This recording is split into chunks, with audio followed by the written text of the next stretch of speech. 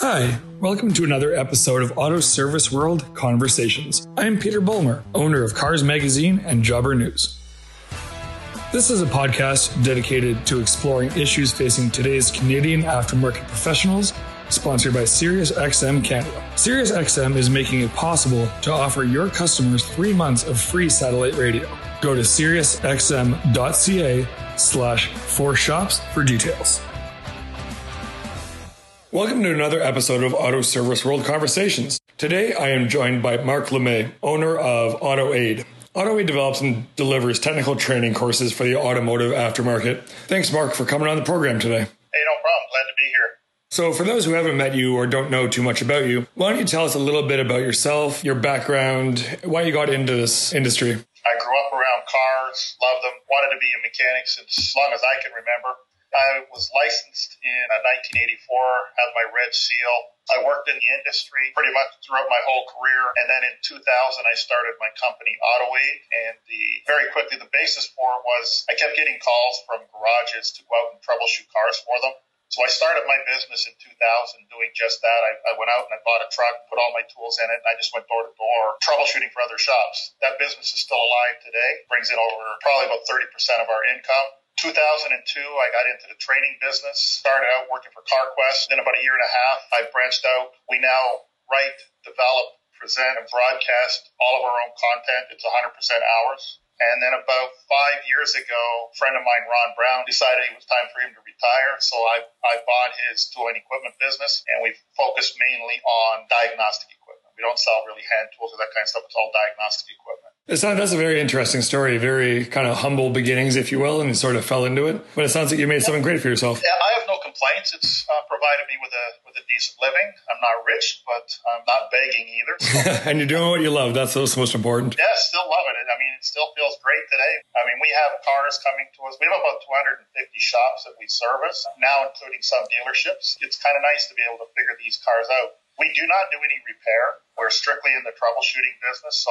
we figure out what's wrong with them, let them know, and then we're pretty much done with the car. We hardly ever see the car after it's repaired. All of that goes into our training business. So all of our training programs, they're all built around sort of real life scenarios, and I think it's one of the things that sets our training apart from just about everybody else. Because we do a lot of testing on our own. I have a customer of mine that lends me cars so that we can sort of experiment on them. So we develop a lot of our own testing techniques, that sort of stuff. And that's the stuff that we teach in our training programs. We cover system operation as well, but we take our training is well beyond that. We show these guys how to really troubleshoot it. Right. It's more of a hands-on approach as opposed to like more of an academic approach. That's right. Now, going into the training a little bit more. Now, obviously with the whole COVID thing, training has taken the shape of primarily online methodology. Now, why do you think a lot of techs aren't as enthusiastic about online training?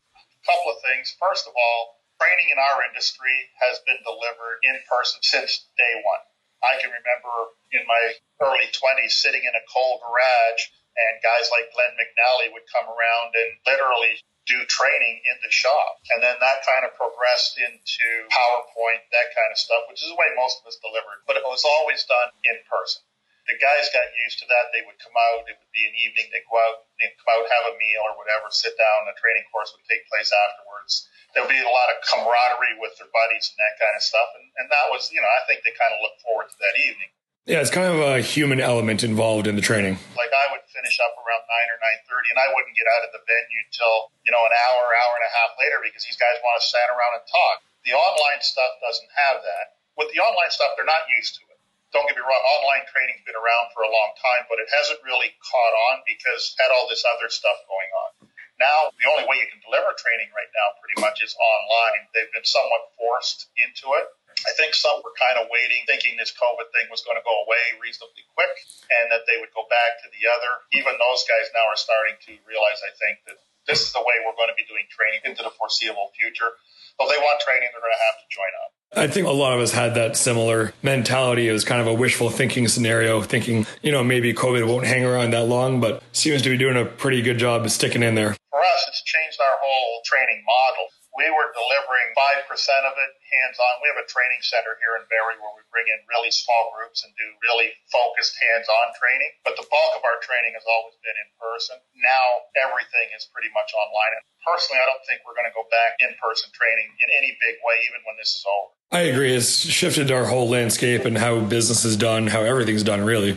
With that in mind, what do you think the industry, the training industry, or the aftermarket industry in general can do to improve the online training tools available now? Obviously, you said it's been so cornered into an in-person thing that people are having to adapt now. They're having to shift everything online. Like you said, it's probably not going back. And if it does, it's not going to be the same. So obviously, these online programs that may have been lagging behind before are going to have to get up to speed. What do you think that we can do to help that along? The biggest thing is getting the word out. A lot of technicians, the only way they get any notice that the training is going on is when the sales guys come around. And typically what happens is the sales guy will come in, do his weekly or bi-weekly tour of the shop, replenish their stock and stuff. And if there's a training program coming on, he will typically hand that off to the owner or manager. A lot of times it doesn't get to the guy at the back. And if the owner isn't a pro training or whatever, doesn't like the course or whatever, it kind of ends there. What we really need to do is get to the technician and then need to encourage the technicians to come out. Yeah, sort of creating a more direct line. Yeah. And to be perfectly honest, that was a problem with in-person training as well. The participation, even with in-person training, was never good. So it's kind of a perpetual problem, just with a different face now, I suppose. Same problem in a different venue. The vast majority of technicians don't train. I don't know how the industry gets around that because typically we've done some surveys and trying to compile some numbers on how many technicians actually take training. And I'll give you an example. I live in Barrie. There's about 1,500 technicians. On a good night, we might get 40 or 50 out for training. Okay, so what are the other 1,400 doing? Probably having a beer or two. That's exactly right. And that was when it was in person. Well, on the topic of a lack of training, a lot of our readers and our listeners, we've been noticing they were having increased commentary around a lack of beneficial training for techs fresh out of school. So when a prospective technician goes into a trade program or college, it seems like most of their day is centered around learning, and then it kind of just stops right when you enter the workforce. What's your take on that? A couple of things. First of all, the training programs in the colleges are inadequate. These guys come out of there. I work with some college instructors. I actually have them take our classes so they can brush up on their skill. What the guys are being taught isn't adequate for what happens when they get back to the shop. They're not prepared. They're not learning this stuff in the right way. What they're being taught to do on the cars doesn't work very well. Aside from the straight mechanical stuff, just to be clear here, what the colleges are doing, teaching these guys on basic engine, brakes, hydraulics, that kind of stuff, that's working very well. But what they're teaching them about electrical troubleshooting, and diagnostics in general isn't working. Do you think part of that might be because cars are evolving so quickly? It might be tough for an educational system to keep up? No question. The curriculum colleges is at least 10 years out of date. Yeah, and it's one of those problems that's not going to solve itself because of the rapid advancements from the OEMs. That's right.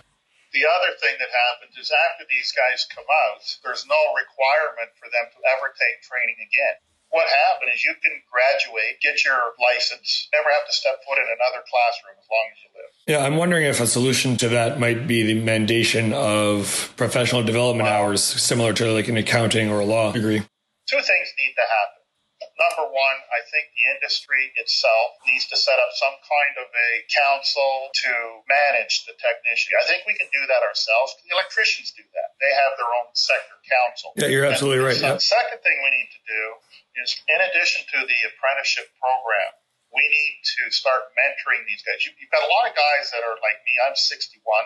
I've got 40 years worth of experience. When I retire, that's going with me. Guys that are very proficient in this industry need to be passing that knowledge on to the younger guys. So there needs to be some sort of a mentoring system in place. I think that's a really good idea. Maybe hard to implement, but I think that's where the solution lies. The other thing to happen is somebody needs to be managing the apprentices. When an apprentice gets hired on at a shop, there's no supervision of that technician that ensures that he's getting the on-the-job training that he requires. You've got an apprentice that comes in, they teach him how to do oil changes and stuff like that, and for the next 2 years, that guy may do nothing but oil changes. That's not really developing the technician. A well-rounded knowledge. But there's no mechanism in place to ensure that that happens. These guys come in, they'll do their level 1, and then they'll come back for level 2. They've forgotten everything from level 1 because back at the shop, they're doing tires and oil changes and stuff. It reminds me of going from grade 10 math class into grade 11. They forgot all the basics. But what needs to happen is there needs to be somebody checking on these guys and saying, are you getting this? No, Mark, that just about takes us. I do have one final fun question for you. If you had to name your all-time favorite car, what would that be and why? A 68 Dodge Dart GT340. This has been another episode of Auto Service World Conversations with your host, Peter Bowler. Thanks for tuning in. We'll see you next time. And thank you, as always, to SiriusXM Canada for being our title sponsor.